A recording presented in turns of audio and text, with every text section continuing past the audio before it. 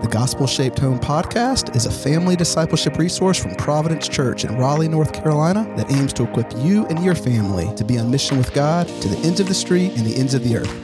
Welcome to another episode of the Gospel Shaped Home podcast. This episode is a recording of one of the breakout sessions from our 2021 Family Milestone Celebration. Our next Family Milestone Celebration is on June 5th, and you can find more information about it on our website, pray.org. I hope you make plans to join us. And now, enjoy this breakout session entitled Establishing Healthy Family Rhythms. So you guys are in the breakout session called Establishing Healthy Family Rhythms. And so tonight we wanted to talk about, we're not talking about how to do family devotions, and family devotions are great. But what we want to talk about is kind of like you can't just come to church on Sunday and expect that to be all you need for your spiritual enrichment. You can't just do family devotions and expect that to be all your family needs. It needs to be part of your every minute, every day fiber of your life. Deuteronomy 6 talks about, Moses says, these words that I'm commanding you have to be on your heart. So as a parent, what you want is you want God's words to dwell in you so richly that throughout the day, you're noticing him working in your life, you're seeing him working, and you're talking about him with your kids. Because the rest of that passage goes on to say, once they're in your hearts, you teach them to your children. And when do you do it? When you're sitting down, when you're standing up, when you're going out, when you're staying in, when you're laying down, all the time. And then you're even supposed to write them everywhere. And so when you think about the rhythms of your life, it's not just your Sunday. It's not just the bedtime. It's your day in and day out. Until your kids have eyes to see God's work in their lives, you need to be talking about the wonderful things that he's doing in your life. When you see him at work, tell your kids about it. When he is answering your prayers, tell them about it. When they ask you to pray for them and you see how God is answering that, point it out to them until they have eyes to see for themselves. So one thing that Brian and I really wanted to do is we wanted to teach our kids to love the Lord and to love others. We wanted to teach them to love God's word and to love his church. And so we wanted to make those things enjoyable. And one of the things that we did was give them quiet snacks and things to do when they were at church. Now, there's another session about how to integrate your kids into the worship service. But right now, all the kids in the room, Pastor Brian wants to give you something. So go up and get something out of there's two things to get. Now, our deal was if I helped him with this, he said, I have to teach and he's going to hand out candy. That was his strategy for this. And I'm like, I don't know that that's going to really work. But while the kids are getting this, I was going to say that the passage in Matthew 6, it talks about worrying. And as parents, we do a lot of worrying about our kids and how they're going to grow up. But that word seek means prioritize. And we want to think about prioritizing the Lord and our relationship with him in our lives.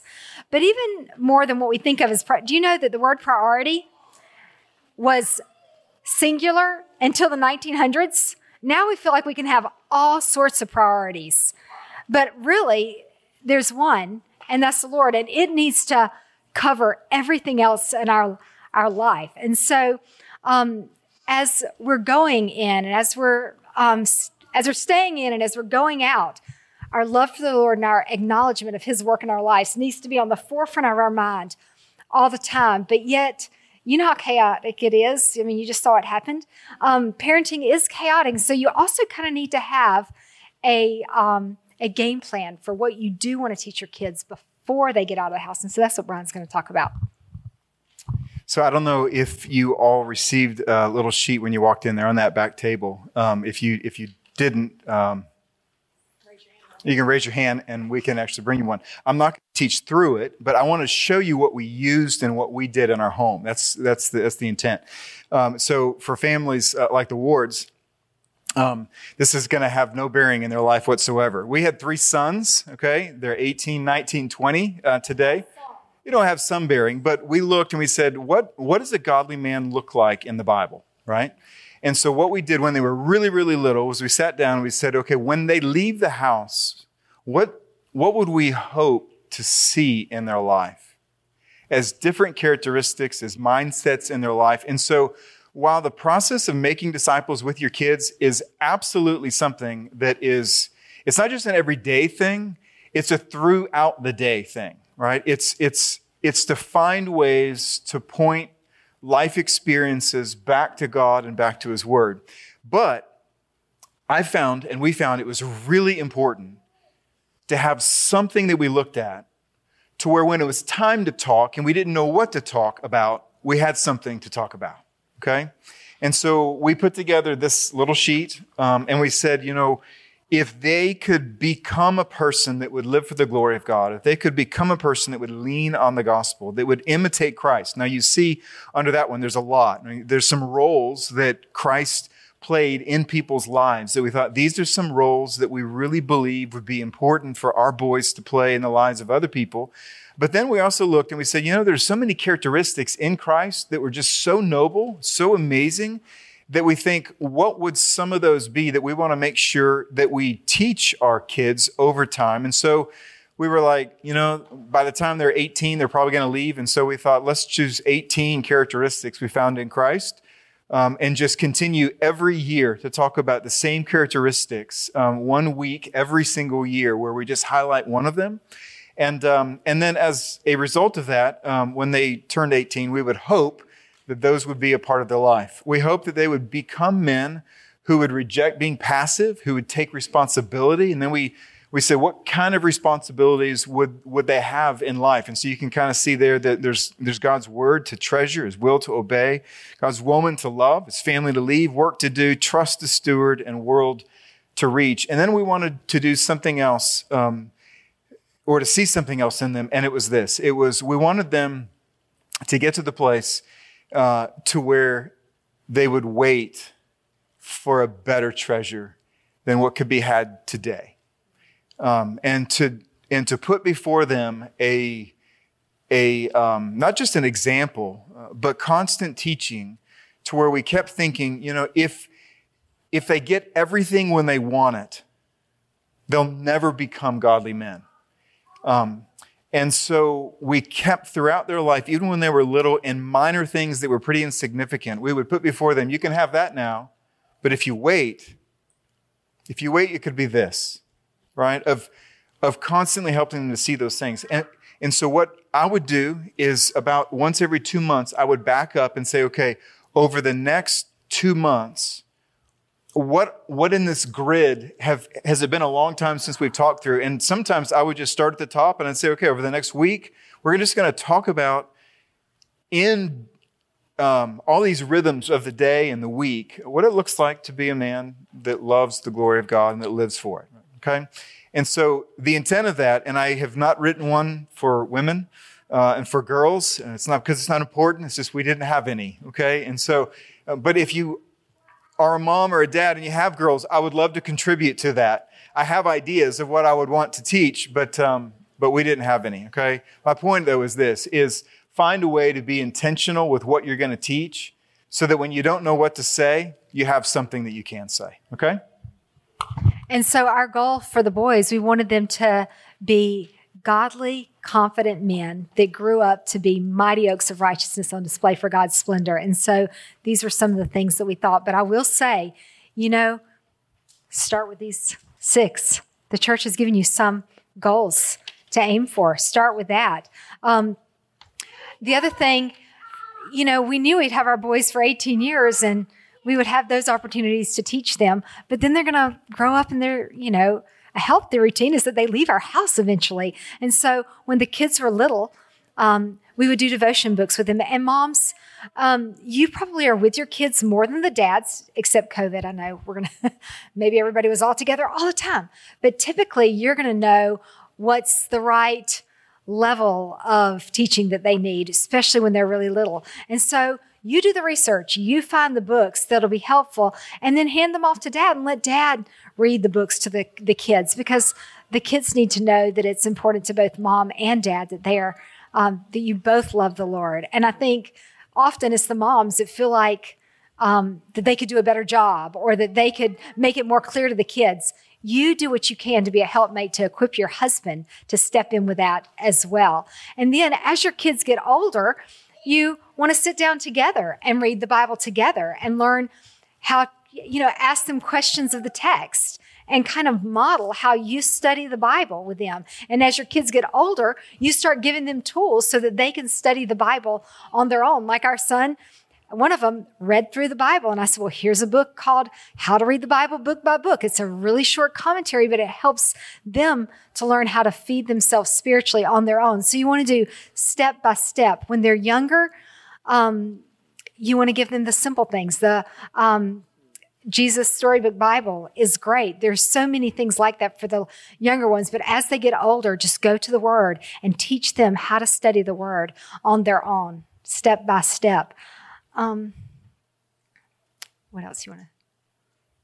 Weekly rhythms. Okay, so the weekly rhythms, like with the kids, you want to, when you do family devotions, for example, you want to anchor it to something that doesn't change, like every day you have breakfast, or every night you go to bed, or every day you eat a meal together. And so one strategy is to anchor your family devotions to that, because you know you're going to do it. So plan on doing it. For us, we had 3 boys and they all shared a room, so we could do one bedtime routine and one time for family devotions. But as the kids got older, they went to bed at different times. But we had breakfast together. And so we would read things together, at breakfast, and then it moved to dinner. And then a lot of our spiritual discussions happened in the car, especially when your kids get into middle school, you will put many, many, many miles on your cars. But I don't know if Brian mentioned it this time, but last time he talked about, you've got your kids for such a short amount of time. You can't do everything. And so some things you're going to have to sacrifice in order to have that time to invest in your kids. And so think about what you can take out so that you have time to invest in your kids, so you're not spread so thin. And another thing I would say, as far as weekly rhythms go, if your weekly rhythm is so packed with extra things, it makes it really hard to put in family devotion. It makes it really hard to take time to memorize scripture if you're never at home together. And so your kids are going to recognize what is your priority. And so just step back and honestly evaluate how you're spending your time. Another thing to consider is on an annual basis. What are your annual rhythms? What do your traditions look like, moms? Often we're the ones that do the planning for what's Thanksgiving going to look like? What's Christmas going to look like? What are birthdays going to look like? Use those yearly celebrations as opportunity to step back and look at what's the Lord been doing over this year. How has the Lord grown your child through this year of life? Ask about that on their birthday. At Thanksgiving, step back and say, how has God blessed our family this year? And be intentional to talk about that. Christmas and Easter, it's easy to let your traditions focus around Christ, but think about those other holidays. New Year's Day. I mean, how do you want to see the Lord grow you this upcoming year? Have your kids set goals. Let each of those holiday traditions even be something that can point your kids to the Lord and how He's working in your life, how He's wanting to grow you, etc. When they're young, and then as they grow, as the kids move through stages, it's really important for them to learn to obey, not out of authority, but out of affection, okay? That's one of the most important things that you have to do as a parent, because that's how they're going to learn to live with the Lord, right? So when they're really little, right, you set clear boundaries where there's clear authority and you're saying yes and no because they're this tall, and then they start to grow. And what you want to seek to do is to begin to expand those boundaries in the hope that in time that their affection for you and their knowledge of your affection for them becomes the driving force, as opposed to there's a barrier in front of me. And the reason that's so important is because that's how they're going to learn to treat the Lord. He's either going to be the authoritarian in their life, or they're going to learn to obey Him because of affection, okay? Now, why I say that is because, and Des, this is just so important, okay? It's so important for you to be a friend to your kids. And I know that this seminar is not about practicing friendship with your kids, but if the only time that they hear you talk about godly things is when they're in trouble, or when you have to, it becomes very authoritative, right? And so what I want to encourage you to do, right, as I said first, is that you would find some grid, something that you know that you want to teach them, and you just keep going over that through their life. But then what you want to do as mom and dad, right, is to invest in them personally in ways that it's enjoyable for them, okay? So when they were little, okay, so when our boys were really little, what I would do is I would take this sheet out, as I said, about 2 months in advance, and I go, okay, over the next 2 months, these will be these various traits, characteristics. And then what we would do is we would take oftentimes one of those 18 characteristics for a week, and that was our bedtime routine. Okay, I just knew, okay, we're on patience. And so I would find a verse, a simple verse, a proverb, something that Jesus was waiting, like some story in the Bible, right? We would walk through that. We'd pray to become that. And then I would tell a Sam and Roger story, okay? And Sam and Roger, they were fictitious adventure setting firemen. I would tell it on the spot. And they would all sit up and they'd clap, right? They would clap. When I started the story, it was so enjoyable to them, right? And I would just make it up. And so one day, Sam and Roger, they woke up at the firehouse and we're on patience. So it's like, okay, we got to find something where they have to wait, and I would just create a story. It had no bearing on anything other than in the story, there was either a clear demonstration of patience to emulate that was so heroic, or there was a consequence for what happens when we're not patient. And they'd go, oh, he's not being patient, is he? I'd say, no, he's not being patient, right? And so it simply became enjoyable to talk about those things. And that's when they're really little. And then there's one other thing, and I'll be honest, there are so many rhythms and things that we've done over the last 20 years that if you ever want to talk more, we feel totally rushed to talk about rhythms of 20 years in 20 minutes. But when they got older, we would still have time at breakfast and at dinner and sometimes bedtime. But when they got old, they had separate rooms. They were in sports. It gets very, very different as they get older. And the easiest thing to do, in particular mom and dad, is to say, you know what, they're kind of past that. It's hard to have a meal together as an entire family when they're in high school. And so you have to find a way. You have to find a place. And where we found was for about 10 years, we would go to breakfast. I would take one of them to breakfast on a Sunday morning early, and we would just rotate through the three, okay? And we just keep rotating through. And we would get pancakes, and then we'd come and we would greet here at church prior to the first service. And they couldn't wait. They just loved it because it was personal time with me. The first 2 times we did it, the first two cycles through, right? So 6 times. I don't know why I thought this was such a wise thing. It was really not. So don't do this, right? Is I began to talk about over the last 3 weeks what I've seen in their life, and I would point out the areas where they weren't living for the glory of God, or they weren't. I would point out some others as well, but I found that they weren't enjoying the time nearly as much as I wanted them to.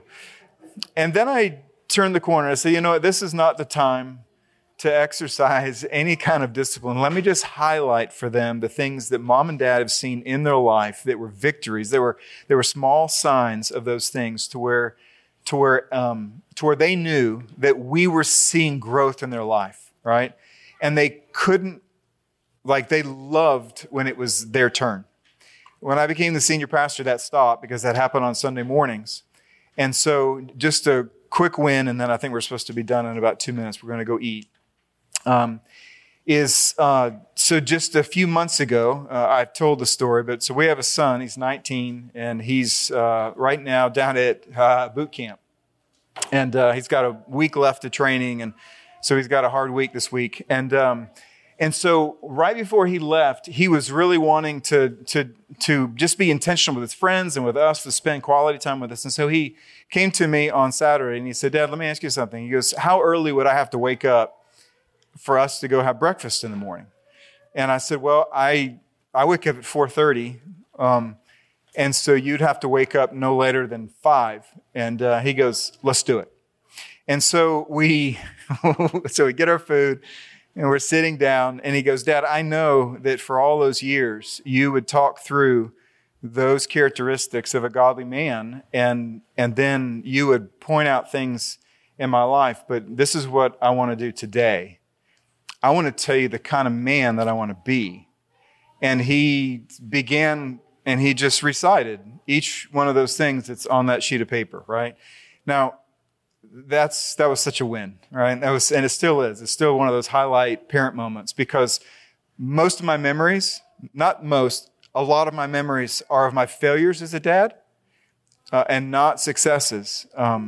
And so these practical rhythms of building into their life a friendship so that they want to be that out of affection as opposed to authority, it just makes an enormous impact in their life and in ours. Okay, we'll be here tonight. Of course, we'll be here all the time. And so if there's ever a time that you want to talk to us about our failures, that would be longer than the 20 minutes. But I'm thankful that we are thankful that the boys do love the Lord and they're seeking to walk before Him. And so, that said, I believe it is time for us to finish here. And so let me pray and I'll send you out the door. Okay. Father, we love you and we thank you for each of these children, and pray that as they continue to grow as men and women, Lord, that they would live for your glory and they lean on the gospel, and they would walk with Christ. And so I ask that you would help those parents in the room who are feeling in some way defeated, that you would encourage them, inspire them to be intentional and to be persistent and creative, and to build a friendship with their kids that's surrounded by your word. And so we love you, and we pray this in Christ's name. Amen. Thanks for listening to this episode of the Gospel Shaped Home podcast, produced by Providence Church in Raleigh, North Carolina. For more information and resources from Providence, visit us online at pray.org. If you enjoyed today's episode, please consider subscribing and leaving a review on Apple Podcast.